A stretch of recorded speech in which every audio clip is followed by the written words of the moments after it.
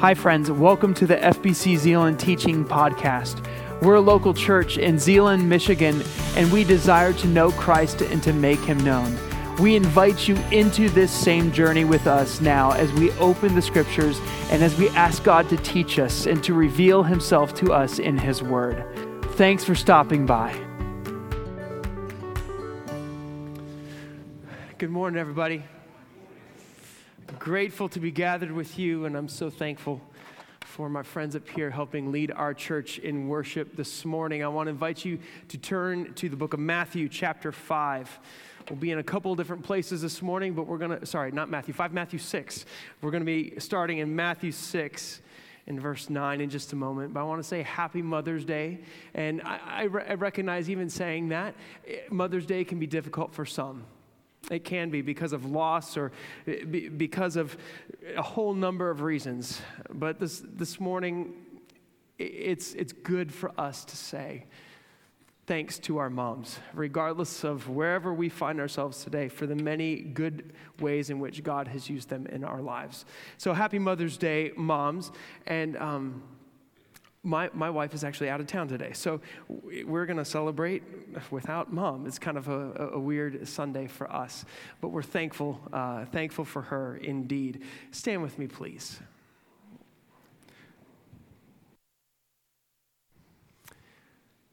As we begin, before we read our passage for today, would you join me in this ancient Jewish way of saying who God is and affirming our faith in Him? I want to invite you to say the Shema after me this morning if you would like to make this proclamation.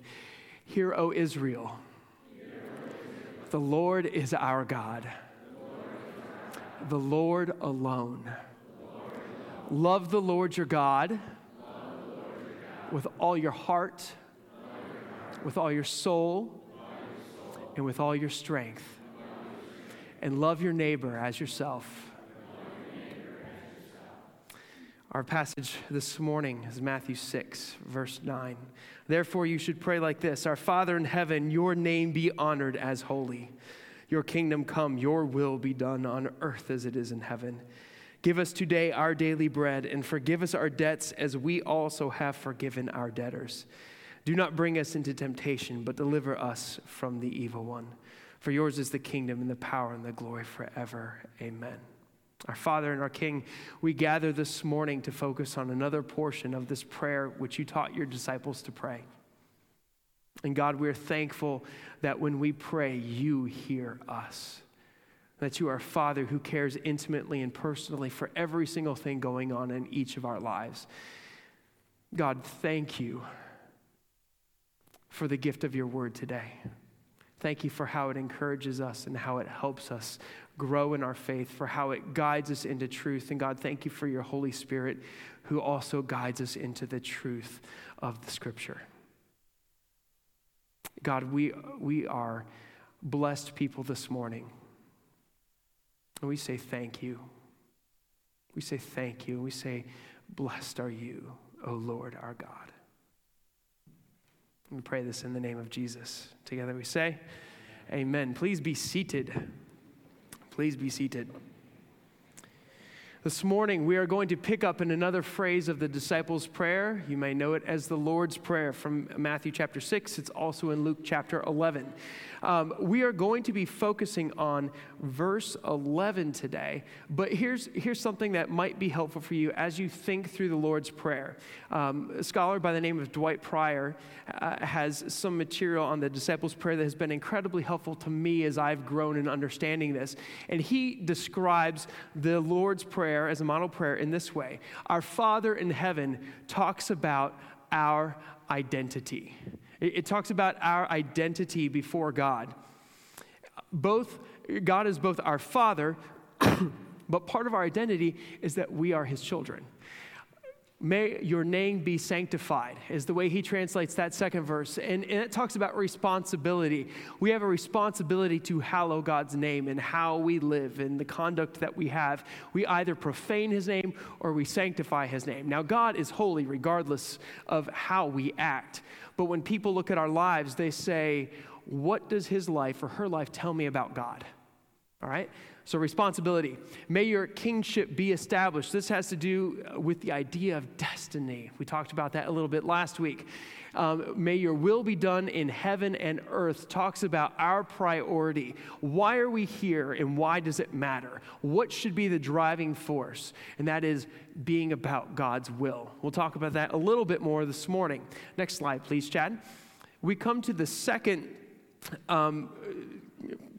pairing. You could break this into two. You could break all those first verses into talking about God and about what does God want, and here's how we're patterning our life after God. In verse 11, we come to the beginning of the us petitions in this prayer. Grant us our sustaining needs this day. Talking about dependency, and that's where we're going to be today. But the next one is, and we'll look at this next week, and forgive us our offenses, for we have forgiven those who have offended us. It talks about the community and the importance of the gathered body in living in right relationship before God. And finally, the last one is, and lead us not into the grasp of the evil inclination, but deliver us from the evil one. That talks about the liberty that we have in Christ. And so we're going to look at that on Memorial Day Sunday. But let's talk for a moment about us. Why us? Why us? It's a plural word, obviously, and there's a Jewish saying, and the Jewish saying goes like this: a man should always join himself with the community in his prayers.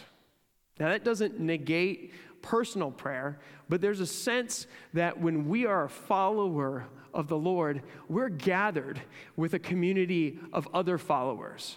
And it's really important for us to remember that we are not alone. That we are about this same pursuit together with other people.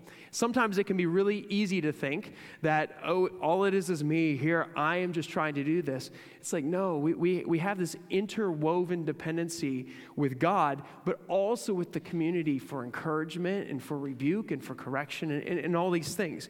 In Middle Eastern culture and in the early church, which was predominantly Jewish in those beginning years, the emphasis is placed upon the community aspect.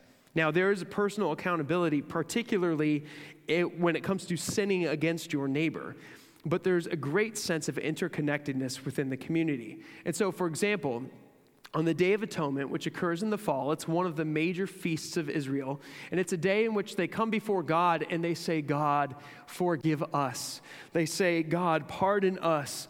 God, grant us remission. Personal prayers are indeed important, but on one of these high holy days, they're recognizing as a community all the ways in which they have fallen short of what God has called them to live out. And so prayers for forgiveness were communal prayers. So, if we are God's people, we must constantly seek his face together. Prayer is perhaps the greatest single unifier of believers because in biblical prayer, we become consumed with God's holiness. We become consumed with his will, and we recognize our dependence upon him for our needs each day. We're going to talk about dependency today. We're going to be talking about that first one on the top of your screen there. Grant us our sustaining needs this day. We're talking about dependency. My friend Kristen this week sent me a quote that she loved, and I absolutely loved it too, and it's this. It's by Daniel Henderson. It's, prayerlessness is my declaration of independence from God. Did you get that? Prayerlessness is my declaration of independence from God. In Western culture, we celebrate independence, and there's good reason for that, but we should never celebrate independence from God, ever. One of the ways that we practice independence from God, though, is by not pursuing God in prayer and being reminded of this great truth that we are dependent upon God for every single thing we need today. Now, there's three ways I want to look at this one verse as a part of our morning. The first way I want to look at this is through an agricultural context, all right? The fact that bread is there talks about something that is living and breathing, something that, not living and breathing, I mean, the plant was growing at one point in time, but it refers to something that is a tangible product that these people lived by each day. There are three primary staples to life in the ancient world, according to one commentator: grain, wine, and oil. All right, grain, wine, and oil. And the availability of these resources is not a given. It's not a given. We live in a context where we go to the store, we pick up the food we want from the shelf, and sometimes, I don't know if this has ever been you, I go to a store, and I won't name which one, and it's not on the shelf. And I'm like, oh, I just wanted to get that. I need that for a recipe. And it's something sometimes that's very obscure, and I really shouldn't be all that frustrated. And sometimes it's like, milk. You're like, okay, hey, it's not there. How quickly we become frustrated when we cannot find the ingredient that we are looking for, and that ingredient may have even come from the other side of the world, which is another incredible thing. The world of Jesus was a largely agrarian world. They had to faithfully work the fields. They had to plant the seed, and they had to harvest at the proper season. I was at a conference last year, and if my memory is correct, I believe they said it takes 4 people's labor to feed 5 people in the ancient world.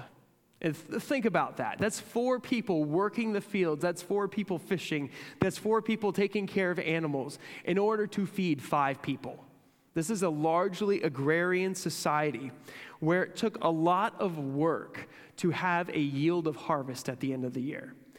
And yet, they had great dependence when it came to relying upon there being a harvest. I'll show you some photos this morning. This first photo is farmers plowing the fields near Mount Gerizim. All right? There's a ton of work that goes into preparing a field, particularly without the modern conveniences of tractors and all that kind of stuff. Next slide is farmers gathering sheaves. All right? This is all hand work. You don't have necessarily balers in the way you have them today. You have other ancient practices that take a lot of time and a lot of labor. Even to the point of when you go to make a loaf of bread, you have to grind the grain. Now, some people do this still today, and other people, like myself most of the time, grab a sack of flour that's already pre-ground at the store, which is fantastic. But grinding grain the old-fashioned way is not the most time-efficient process. All right? And then lastly, here's a photo that we took when we were in Egypt. I have to look at it this way. Yeah, on your left is some ladies making bread the way that they would do so in ancient times. They toss this thing of bread and then they toss it into the oven. And that's Zoe on the right side. She's one of our students who was on our trip to North Africa, and she's learning the great art of how to balance this loaf of bread and then toss it into the oven. Farming is a job that requires dependence. Great dependence. You can do all this work. You can work day in, day out, and at the end of the day, you may or may not have a harvest. Listen to this commentary and talking about the importance of wind. We'll just take wind here for a moment. Something that we are dependent upon God from. It says, the north wind during the winter months usually brings the rain. You can look in Proverbs for examples of that. And is beneficial during the first third of the ripening of the wheat and the barley. Yet this same rain would ruin the buds of the olive trees or the grapevines if the buds were already opened. In other words, the right timing of the right kind of wind is really important in ancient Israel for the proper harvest. In the case of open buds, the commentary says, the rain would wash away the pollen so the tree or vine would not be pollinated or fertilized. Now, the southern wind is good for the pollination process of the olives and the grapes if they come later in the 50 days. If the southern wind comes early, the grain will not fill with starch, and the crop will be decimated. The farmer prays to the Lord that the winds would come at the right time. If, however, the winds come at the right time, but the rains come after its season, the grain crop will still be ruined. What does all that mean? It means there's great dependence when it comes to relying upon God for rain and for wind and all the things to make a fruitful harvest a fruitful harvest. Sometimes we take these things for granted. With all the labor that was put into a crop, you still had to rely upon the goodness and the provision of God for every yield of that crop. Another photo for you is the practice of daily making bread in the Near East. Now, every time people would gather for a meal, they would pray a blessing. And they would pray a blessing that would recognize that God is the one who has given this bread to them. And they would start off this way. They'd say, "Blessed are you, blessed art thou, O Lord our God, King of the universe, who brings forth bread from the earth." They don't bless the bread. They bless the God who has given them the bread. They recognize through the act of prayer that this bread is not here by chance, that it took God's gracious provision in order to go from from soil to seed, water, grow, harvest. All these things have great balance in them that God had to care for in ways that they could not. And so they'd say, "Blessed art thou, O Lord our God, who brings forth bread from the earth." Now they had a recognition that while they participated in the growing in production of food, God ultimately was the one who provided water, sunshine, and healthy crops. Turn with me for a moment to Deuteronomy chapter 11. We will come back to Matthew 6 in due time. Deuteronomy chapter 11.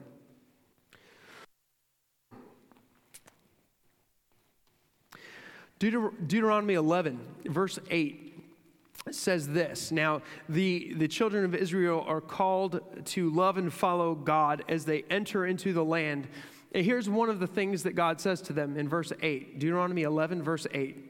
He says, "Keep every command I'm giving you today so that you may have the strength to cross into and to possess the land you are to inherit, and so that you may live long in the land that the Lord swore to your fathers to give them and to their descendants, a land flowing with milk and honey. For the land you are entering to possess is not like the land of Egypt, from which you have come, where you sowed your seed and irrigated by hand as in a vegetable garden." Sounds easier, yes.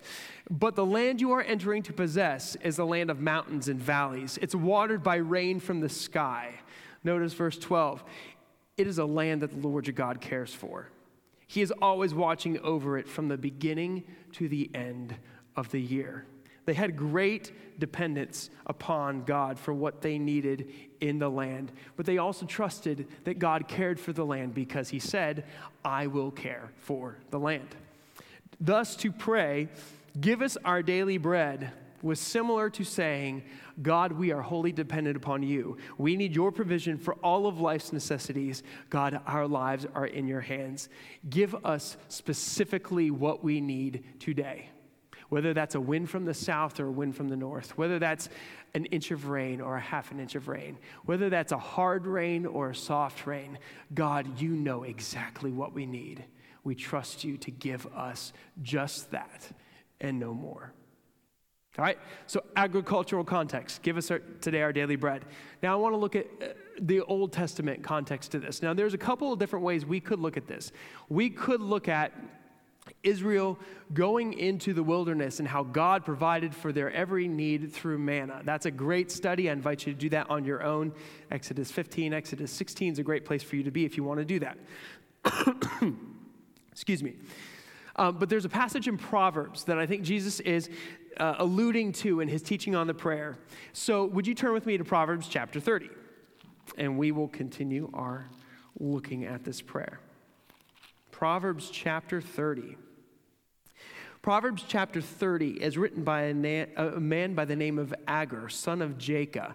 And it's an oracle. And in verse 7, he goes to what many scholars think is a prayer. It's kind of hard to follow exactly where he transitions certain things in this chapter. But verse 7 and 8 and 9 seem to be a prayer that he is praying to God by the nature of how they are written.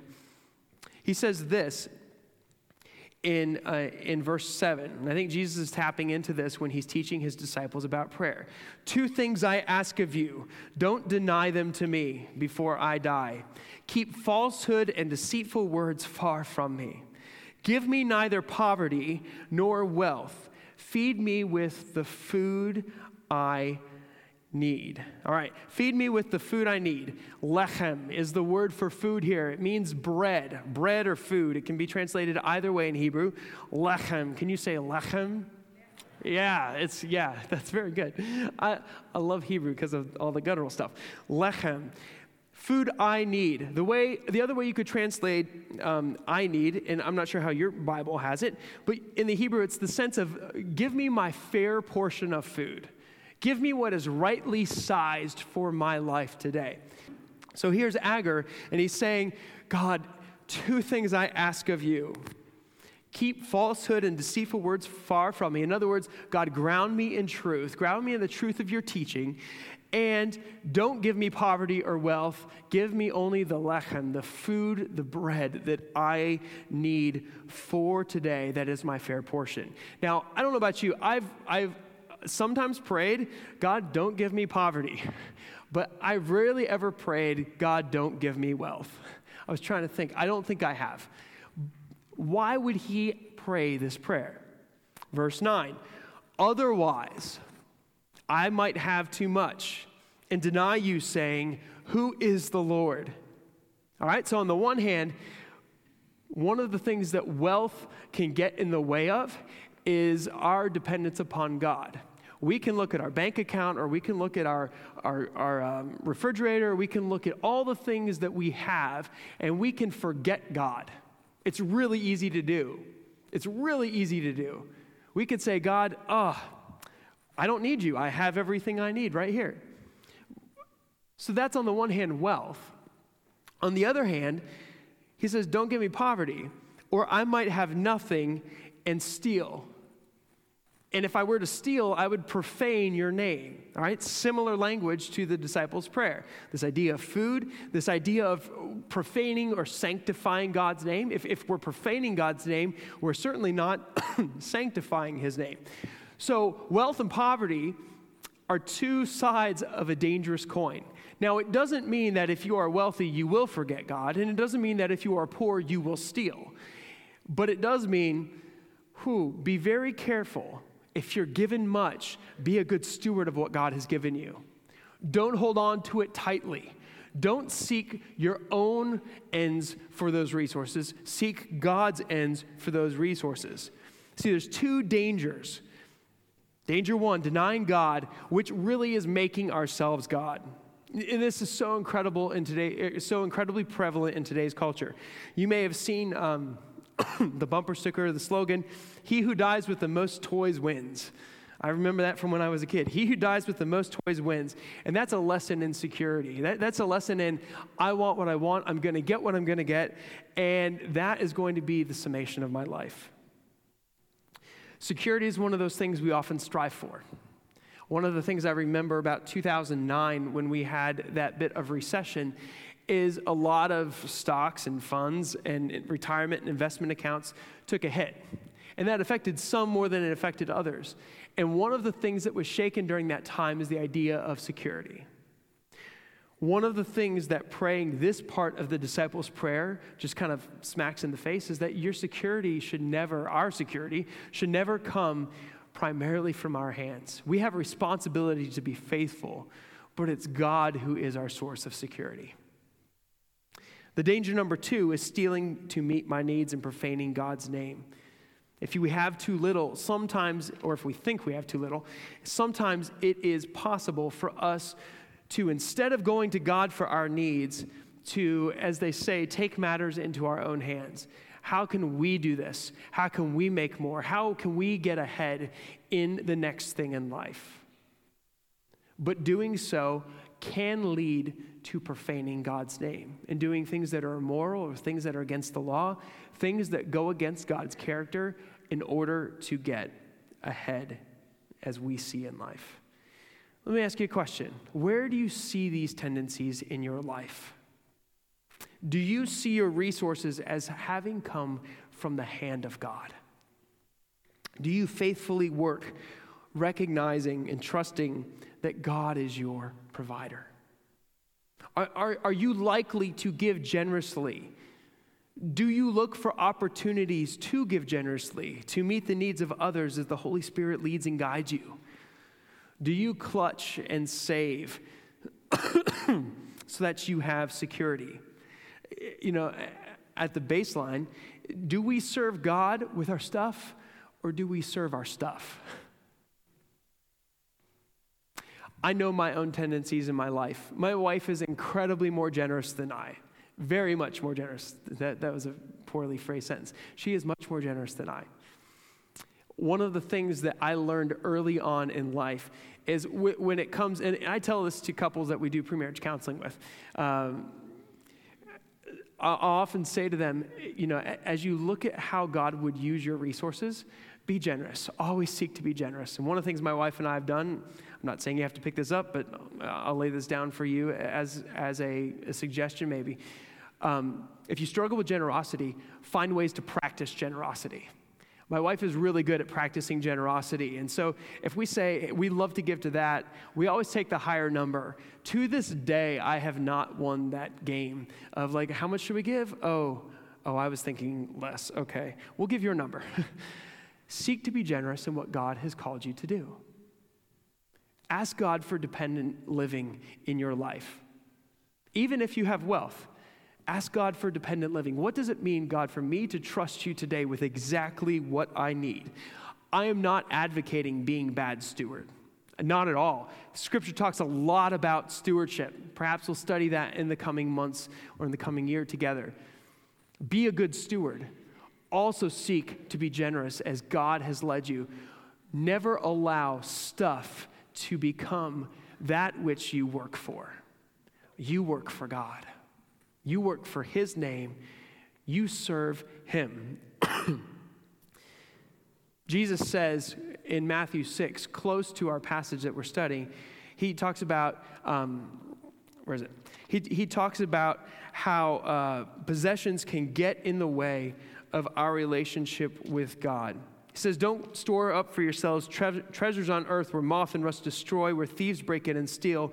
Store up for yourselves treasures in heaven where moth and rust don't destroy, where thieves don't break in and steal. He goes to continue talking about about money. He says, wherever your treasure is, there your heart will be also. In verse 24 of Matthew 6, he says, no one could be a slave of two masters. He will either love the one and hate the other. He'll be devoted to one and he'll despise the other. And he ends by saying this. He says, you cannot serve both God and money. And so when we pray the disciples' prayer, it reminds us, wait, whom do we serve? God, give us today our sufficient need for today. Because God, we recognize that it comes only from your hand. This passage is easily understood in practical needs like food, but there's a principle that goes beyond food. There's a principle that goes beyond whether or not you have a loaf of bread on your table.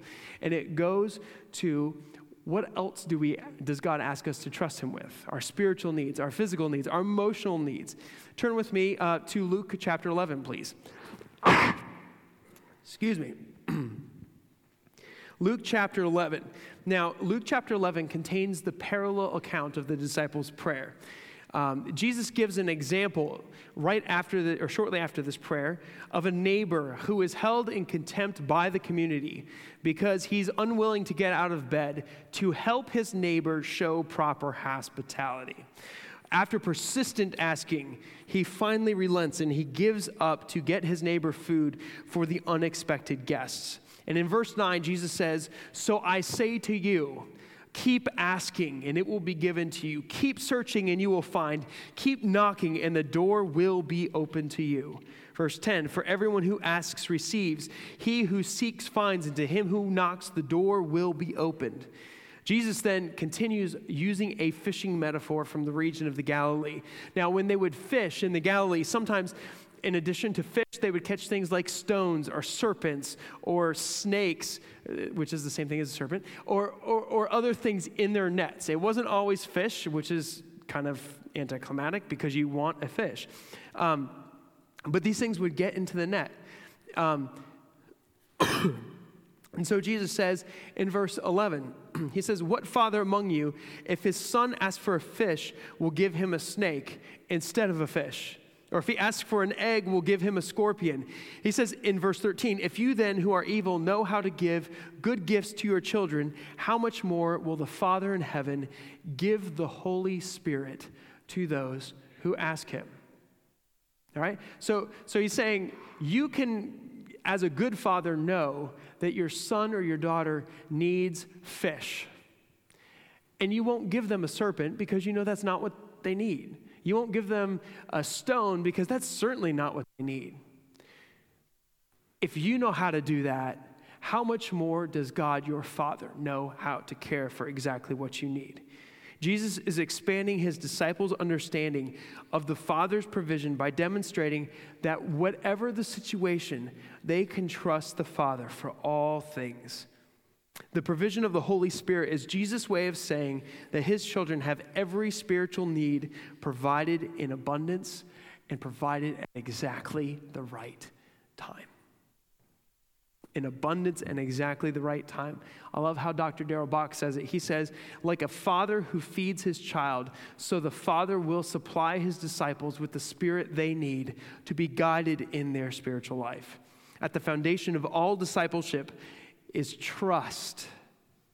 Say that again. At the foundation of all discipleship is trust in the Father's goodness.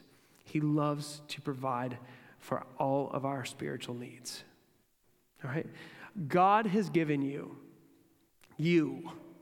me, God has given us perfect provision today in his Spirit. My friend, wherever you are at, you can trust God. And you can go to God saying, God, I pursue you. God, I ask, give me exactly what I need this day for your glory. All right, so that's kind of the Old Testament context. The last context I want to look at this verse at with you is this. And turn back with me to Matthew chapter 6. We're going to look at the balance between worry and seeking God's kingdom. Worry and seeking God's kingdom.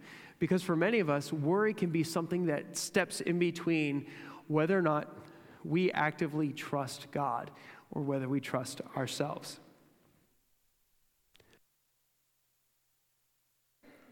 So, in Matthew chapter 6, shortly after he teaches this model prayer, one commentator calls this the commentary on the disciples' prayer, particularly this verse.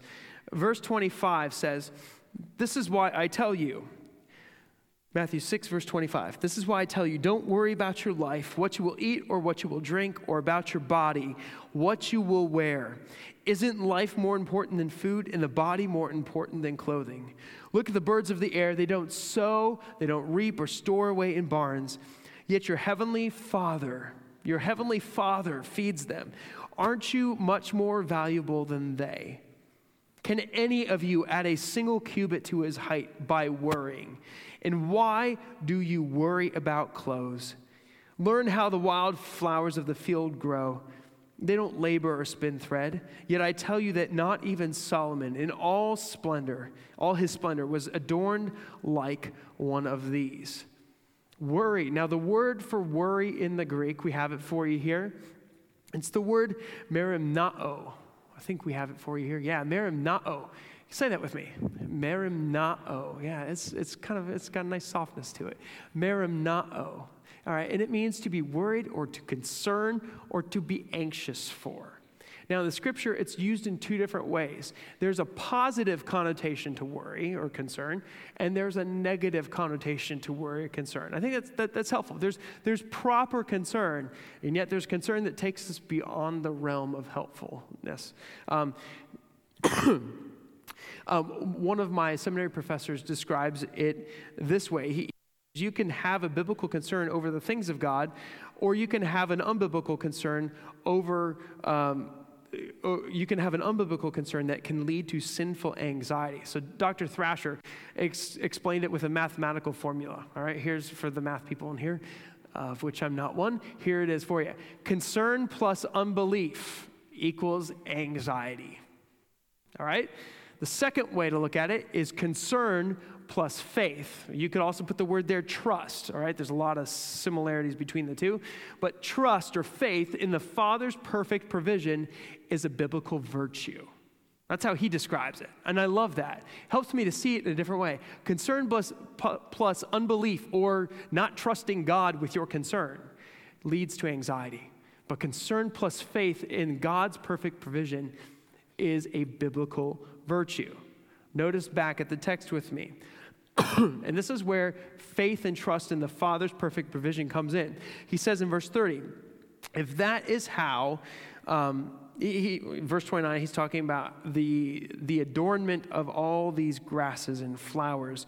And he says, if that's how God clothes the grass of the field, which is here today and tomorrow is thrown into the furnace, won't he much more clothe you, you of little faith, you of little trust? He says, verse 31, so don't worry saying, what will we eat, or what will we drink, or what will we wear?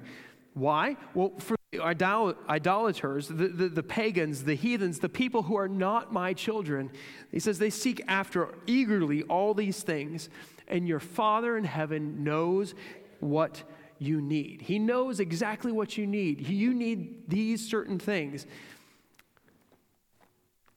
I love it. He says to the idolaters, eagerly seek after all these things. The idolaters essentially ask, how will I do this? How will I go here? How will I? How will I? How will I? How will I? Central to not trusting God is the word I. All right? It's the idea that I am the one who must shoulder the concern and the provision for everything I need in life. How rather should we live? You likely know this verse. It's a fairly famous verse, but it's an incredibly powerful verse. He says, your heavenly Father knows that you need all these things. He knows you need food. He knows you need drink. He knows you need clothes. What should you spend your time doing? Seek first the kingdom of God and all of his righteousness. And all these things will be provided for you. And then he says this. He says, therefore, I've said all this. Don't worry about tomorrow, because tomorrow will worry about itself. Each day has enough trouble of its own. I said earlier, here's another photo of a bread vendor selling pita. Bread is a daily commodity.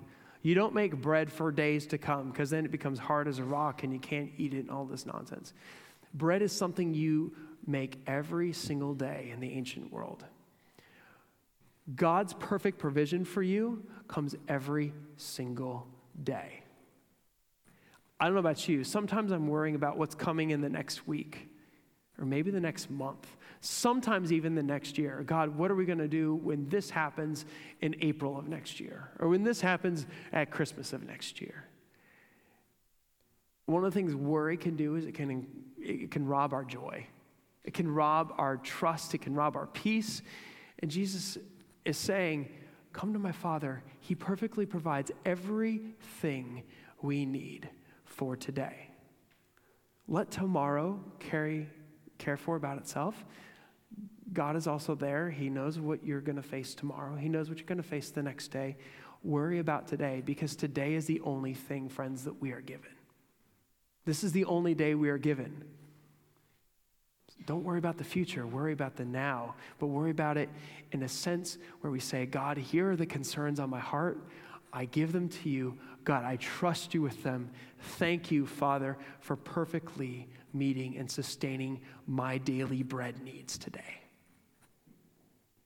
What does it mean to pray, give us our sustaining needs, or our daily bread? First, it means to trust God's care for you. Second, it means to learn to be content in your situation, because God knows your true needs. Third, it means to be focused on the here and the now, not next week, not next month, not next year.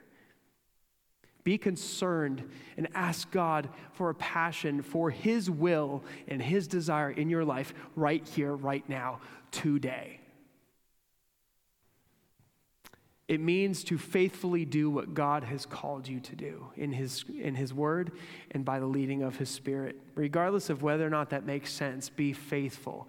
Regardless of whether or not you think it's going to lead to the outcome you think, be faithful in what God has called you to do in his word and by his Spirit. Let me ask you a question as we close. Where does God want you to rely upon his perfect provision in your life? Where does God want you to rely upon him for perfect provision in your life? Will you trust your life into God's capable hands? One of the reasons I think Jesus uses the image of Father is because best understood in light of the biblical revelation of Father, but some of you might get this even from a human relationship you have with your father. Father is one who comes in and brings strength, who brings steadiness, who brings it's okay. It's okay. I've got this. Especially if that may not be your past and your memory of your father.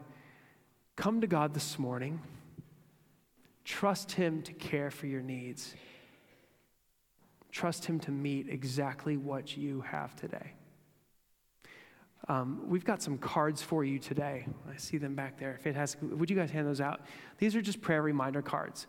It's been an incredibly helpful practice for me to set an alarm on my phone for a couple different times a day to remind me to pray. In the in the early church, the disciples, we know from some early primary sources that the disciples of Jesus prayed the disciples' prayer 3 times a day. We want to invite you into praying this at least 2 times a day. Spend at least a couple minutes at a certain time in your day and say, God, our Father in heaven, your name be sanctified. Hallowed be your name. Your kingdom come. Your will be done on earth as it is in heaven. You can pray the words of the prayer, or you can make them more long in form and make those even more detailed for where the Lord has you right now. When you come to this week to God, give us today our daily breads. You're praying, God, give me the needs that I need today. God, you know exactly the portion of food. You know exactly the portion of care I need in my life today. God, meet my needs today. And as you pray that prayer, allow that to be a prayer of trust between you and your Father. We're going to continue handing these out for a moment here. I want to invite our worship team to come up, and I want to pray with you. Let's pray together. Our Father, we are thankful that you are a good Father who anxiously and passionately pursues us and desires to meet all of our needs according to your riches and according to what is our needed portion for today. God, sometimes we worry about how we're going to get by tomorrow or how we're going to care for this in the future. Lord, help us to find our contentment in you. Help us to trust that you have exactly what we need today.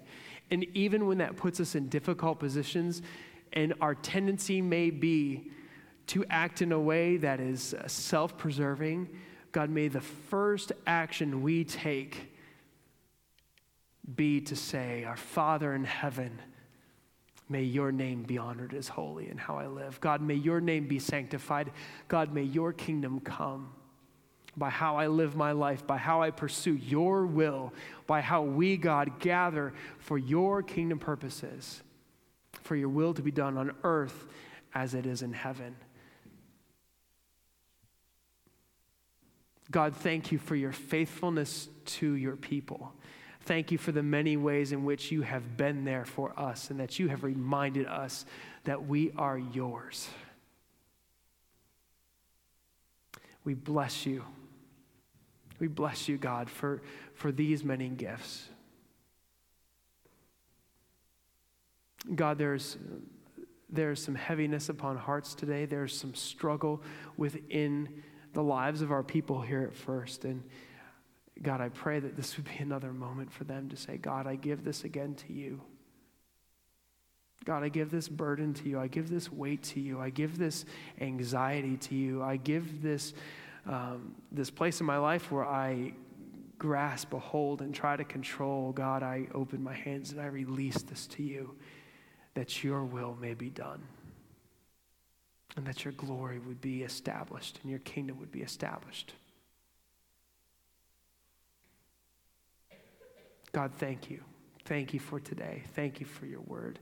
thank you for the gift we have in being able to open it and to be taught by your Spirit. We pray in Jesus' name. Amen. Thanks for listening. We hope that what you heard inspires you to take the next step in your faith. If you have questions about this message or would like more information about our church, we invite you to check out fbczeeland.org or call us at 616-772-4377.